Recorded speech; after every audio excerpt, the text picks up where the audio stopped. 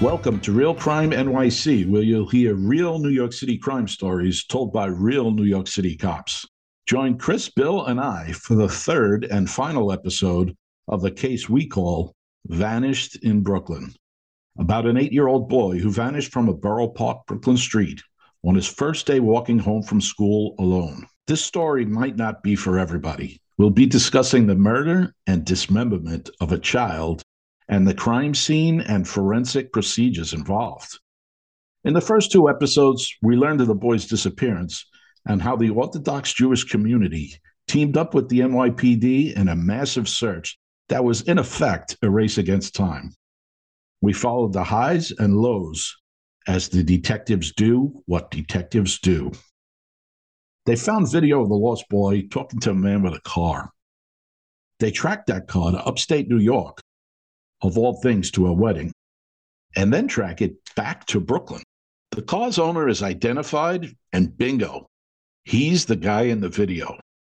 You find that man, and you find your boy. There's still a glimmer of hope that this will turn out like the vast majority of missing kid cases, with mother and child joyfully reunited. In this case, it was not to be. You see, we located the man at his home in Borough Park, Brooklyn, and nothing could prepare the detectives for what they would find there. They found the boy, but not all of them. Chris, why don't we pick up where we left off in episode 2 at the apartment? Yeah, Pat. So at this point, the investigators enter the suspect's apartment. They briefly speak with the suspect. The suspect gives eye motions to the kitchen area where the investigators walk inside. They observe blood on the side of the refrigerator. Fearing the boy may be inside, they open up the door and they see a black bag. When they touch the black bag, it was apparent they could feel there was feet inside that bag. And they knew immediately that the boy was no longer living. They freeze the location. They set off all the bells and whistles. They make all their notifications. They remove the suspect from the apartment. They continue searching to find out what the suspect's recent moves were prior to that day.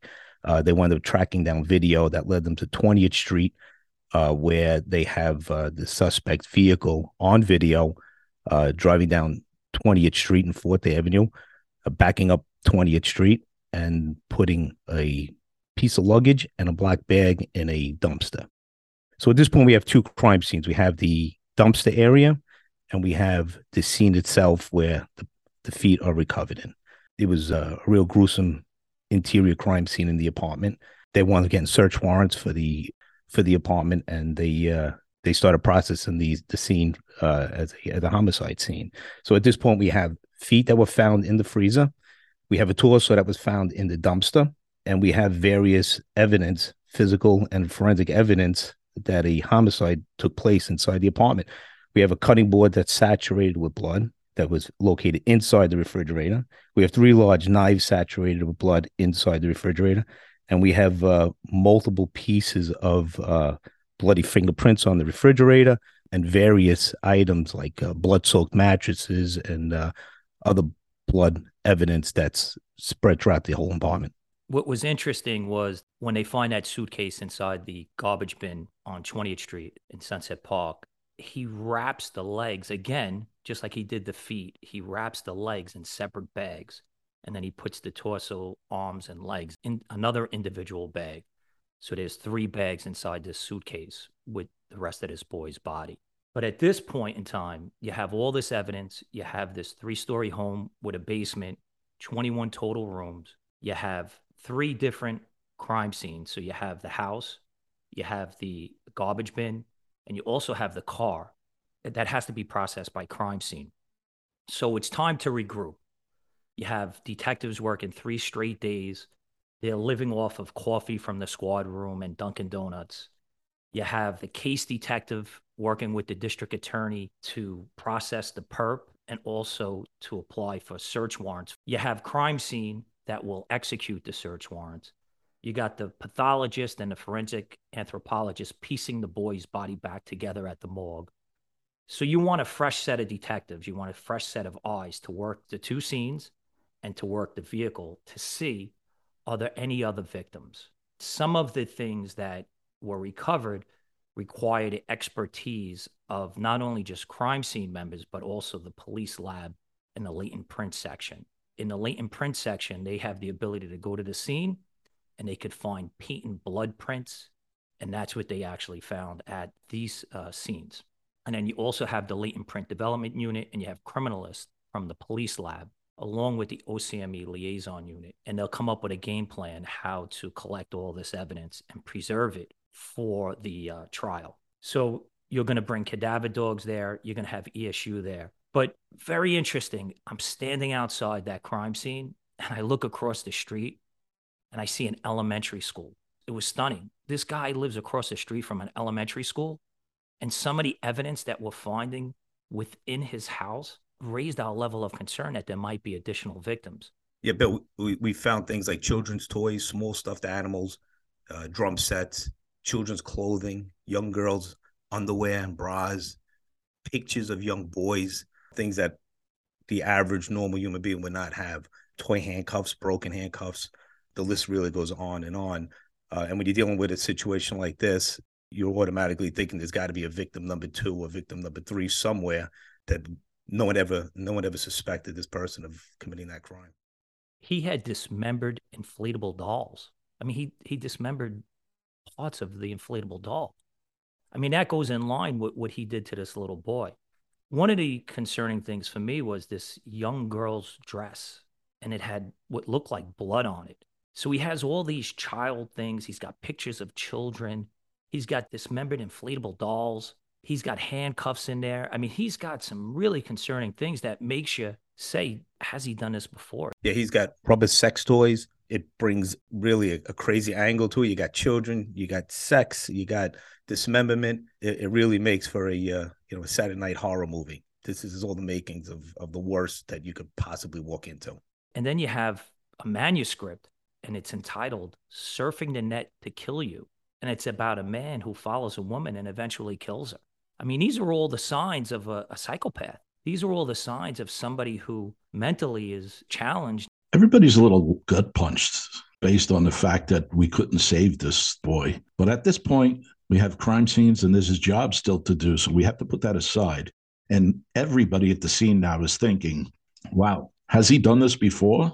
And if he has, where's the evidence? So we're going to do some things at this point, like check the basement for graves, check the backyard for graves, maybe look into his past when he was down south, and I think it was Memphis, see if there's any missing children from everywhere he went, and just basically take a real hard look at this guy and what his past is like, and see if we can make any connection to any other potential missing persons or homicides, because murdering and dismembering a small child doesn't seem like, something you do just out of the blue. I mean, everybody that's a serial killer has their first one. What do we do now to try to find out? They get the cadaver dogs inside. There's 21 rooms in this home, and we want to find out, are there any other victims within it or any other body parts that we missed? Yeah, this house also had rooms within rooms. There was like doorways you didn't even know was a doorway, and when you opened it, it actually went into another room, like a hidden room area. It's very complex. Yeah, as if you needed to make it any more creepy than it already was. It had all the makings of a horror movie. It really did. It was like the House of Horrors. So when a cadaver dog goes inside, it starts at the first floor. The cadaver dog now goes back into this one room. It's by the bathroom, and it hits on a scent in the wall on the first floor. And the dog is in motions as if there's something in that wall. So we get an issue there, and our heart kind of drops, and we're like, oh no, not another victim. And they open up an area of the wall. It's about 5 by 4 hole they make in a wall. And they look in there, and they don't find anything, thank God. They don't find another victim. They don't find any body parts. There's a lot of pieces of evidence in there. It looks like there's blood on a lot of different items. I don't know if he was dressing this little boy in somebody's clothing that he collected.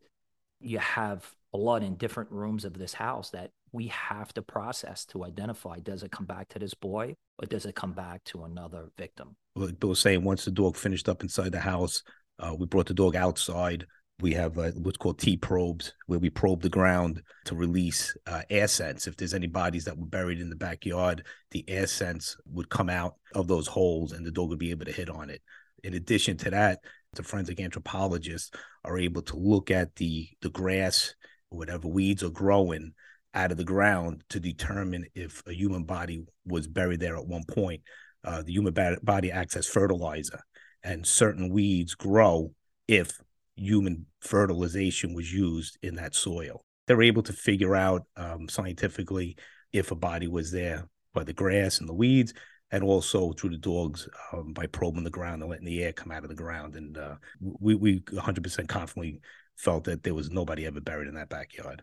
I've had some experience with that and with the anthropologist and their methods in the past, and using the T probe. The T probe is basically a T-shaped rod that you'll push into the ground, and what you're looking for is to see, the soil consistency. Is it compacted? Is it hard? Is it soft? And looking to feel around for some voids where a body may have been taking up the space but then shrunk due to decomposition.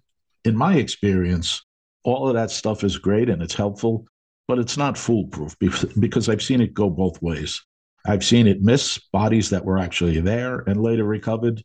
And I've also seen it recover bodies where you wouldn't think there was. So it's not foolproof, but it's one of the things you could do to try to discover what's there and what isn't. I mean, you can't just go in there haphazardly. All the forensic people get together and they say that probe is probably the best way to go about doing it without disturbing the evidence that's there that may have been there for years, that's very fragile. And then when you go down, again, you're not using a backhoe. You'd go in with shovels and rakes and you methodically go and dig and try to recover whatever bones you can. Many times you're not finding a whole body. You're finding maybe pieces of the body, bones of the body. You don't know. There's animals that could have gotten to it and eaten some of the body remains. It's a very difficult job. You have to do it methodically. And the people that we had on the scene for this job, the forensic anthropologist, who's phenomenal, and also the crime scene detectives, I give them a lot of credit because they took their time and they said, what do we have? What's the best way to go forward to recover any remains that may be in this yard? To set the scene, it kind of looks like to me like an archaeological dig is going on. Usually they'll set up a grid with strings. They'll mark any areas that they find are suspicious and need further looking into. And once you think there might be something there and they start digging a little, you'll actually see members of the OCME with, shaker screens like you would see in an archaeological dig, shaking through things to find small bits of bone, ballistics evidence, anything that could be of probative value. And it actually looks like an archaeological dig when you're looking at it. That's exactly what they did. We set up ropes in a grid formation. That's basically depends on how big the area is how big you're going to make the grid. And it's really a twofold purpose.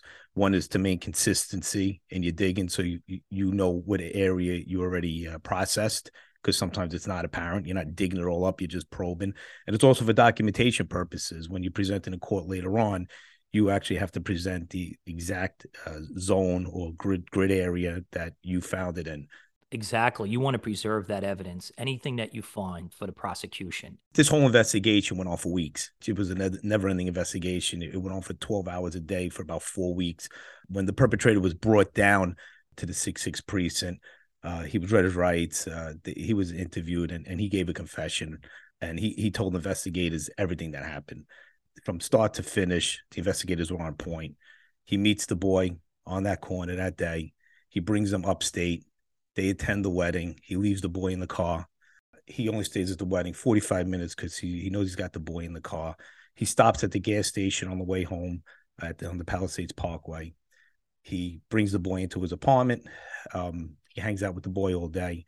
Goes to dinner at his parents' house, comes back, and then the next day, and that's Tuesday, so he smothers him on Tuesday night between 5 and 7 at night. He confesses to drugging the little boy with 4 different types of prescription medicine. He's giving him these muscle relaxants, the antipsychotic pills, and the pain relievers, along with the wine.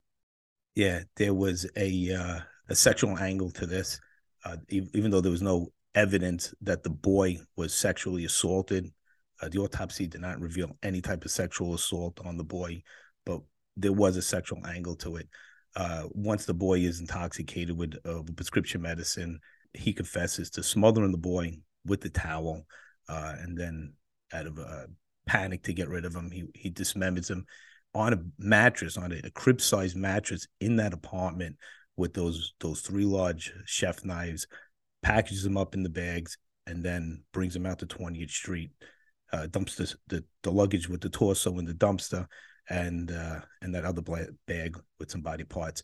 And he kept the feet in the freezer. Now, there's some belief that he was going to keep the feet.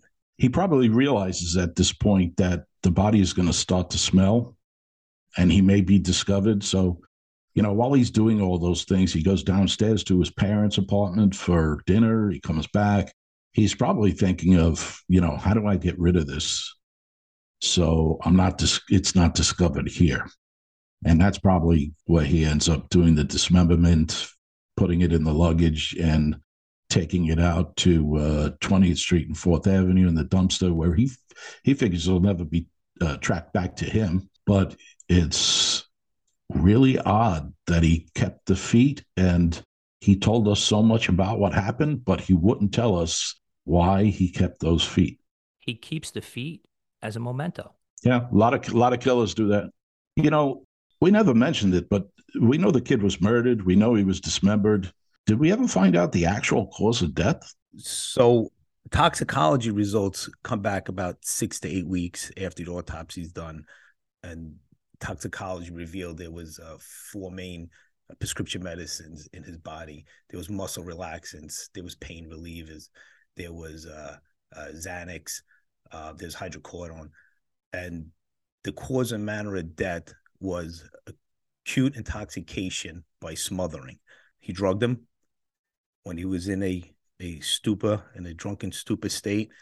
He smothered him with a towel, and it was confirmed scientifically and by his confession. The pathologist also noted that whoever cut up the body, they were unskilled at doing it. I mean, I'm not talking about him being a professional butcher, but he was unskilled in that he left a lot of tool marks on the bone. He didn't cut the legs at the joints. Yeah, a lot of people think you found the kid, he's been murdered, you have your suspect, he's been arrested, like the shows you see on TV, story over. Nah, that's when a lot of the hard part of this job begins for those detectives. You have to process everything at that crime scene. You have to look into his background and look for other victims. You have to prepare the case for a prosecution with the DA. So when Chris says, this was a job that went on for 12 hours a day for another 4 weeks, that's the part you don't see on TV. It's not over when you put the handcuffs on the bad guy. That's when the real work begins. So how did the prosecution go in this case? The perpetrator confessed and pled guilty to this horrific crime, and he's serving 40 years to life in prison, and he's still in jail to this day.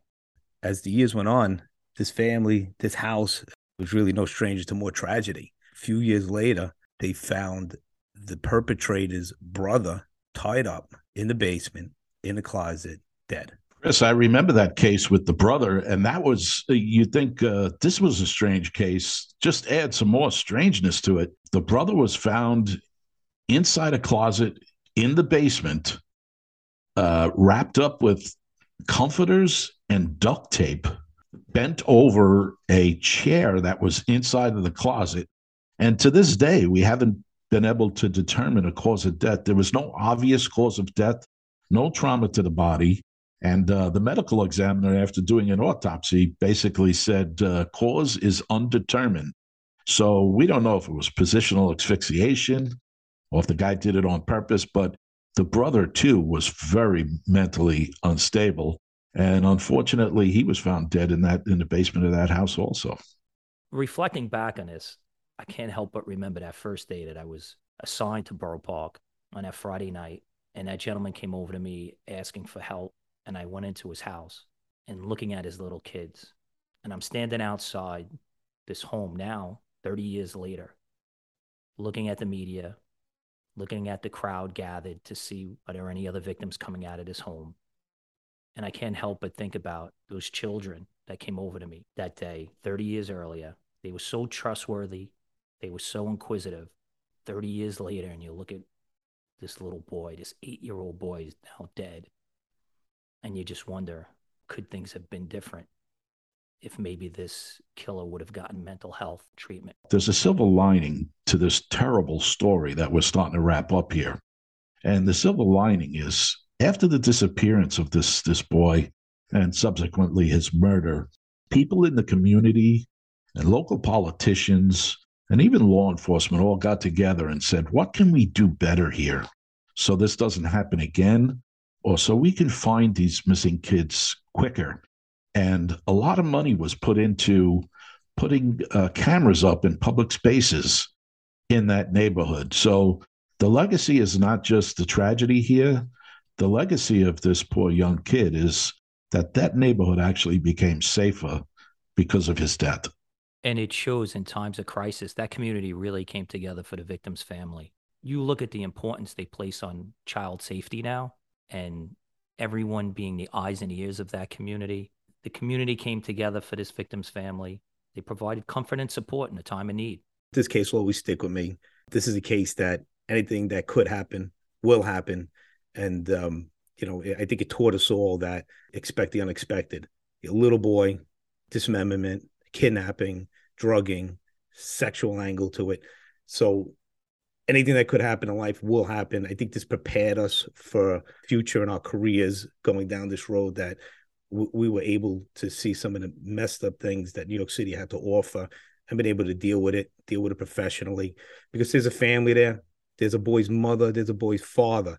And to this day, they're probably saying, what if I just waited on a different corner? What if I did this? What if I did that? Why did I let him walk home alone? We tend to forget that there's a mom, there's a dad, and they're still living with it to this day. But we stay focused. It was a 4-week-long crime scene investigation, very professional. It built a better investigator inside of you. I want to recognize the investigators, the forensic professionals that work day and night to try to find this boy alive and the person who abducted and killed him. And the Hasidic community, the Shamrim, they were there every step of the way. And, it's just a really tragic incident, but it brought together the community. It brought together law enforcement. It brought together the forensic community to make sure that this doesn't happen again. Bill, I'll add something to that. And you've heard me say it time and time again. That gold detective shield really is something special. And so are the men and women who wear it. And that's that. You can find Real Crime NYC on Spotify, Apple, Facebook, or wherever you get your podcast. Please hit subscribe or follow for free access to the most up-to-date episodes of Real Crime NYC. I'm Pat. I'm Chris. And I'm Bill. We'll see you when we see you.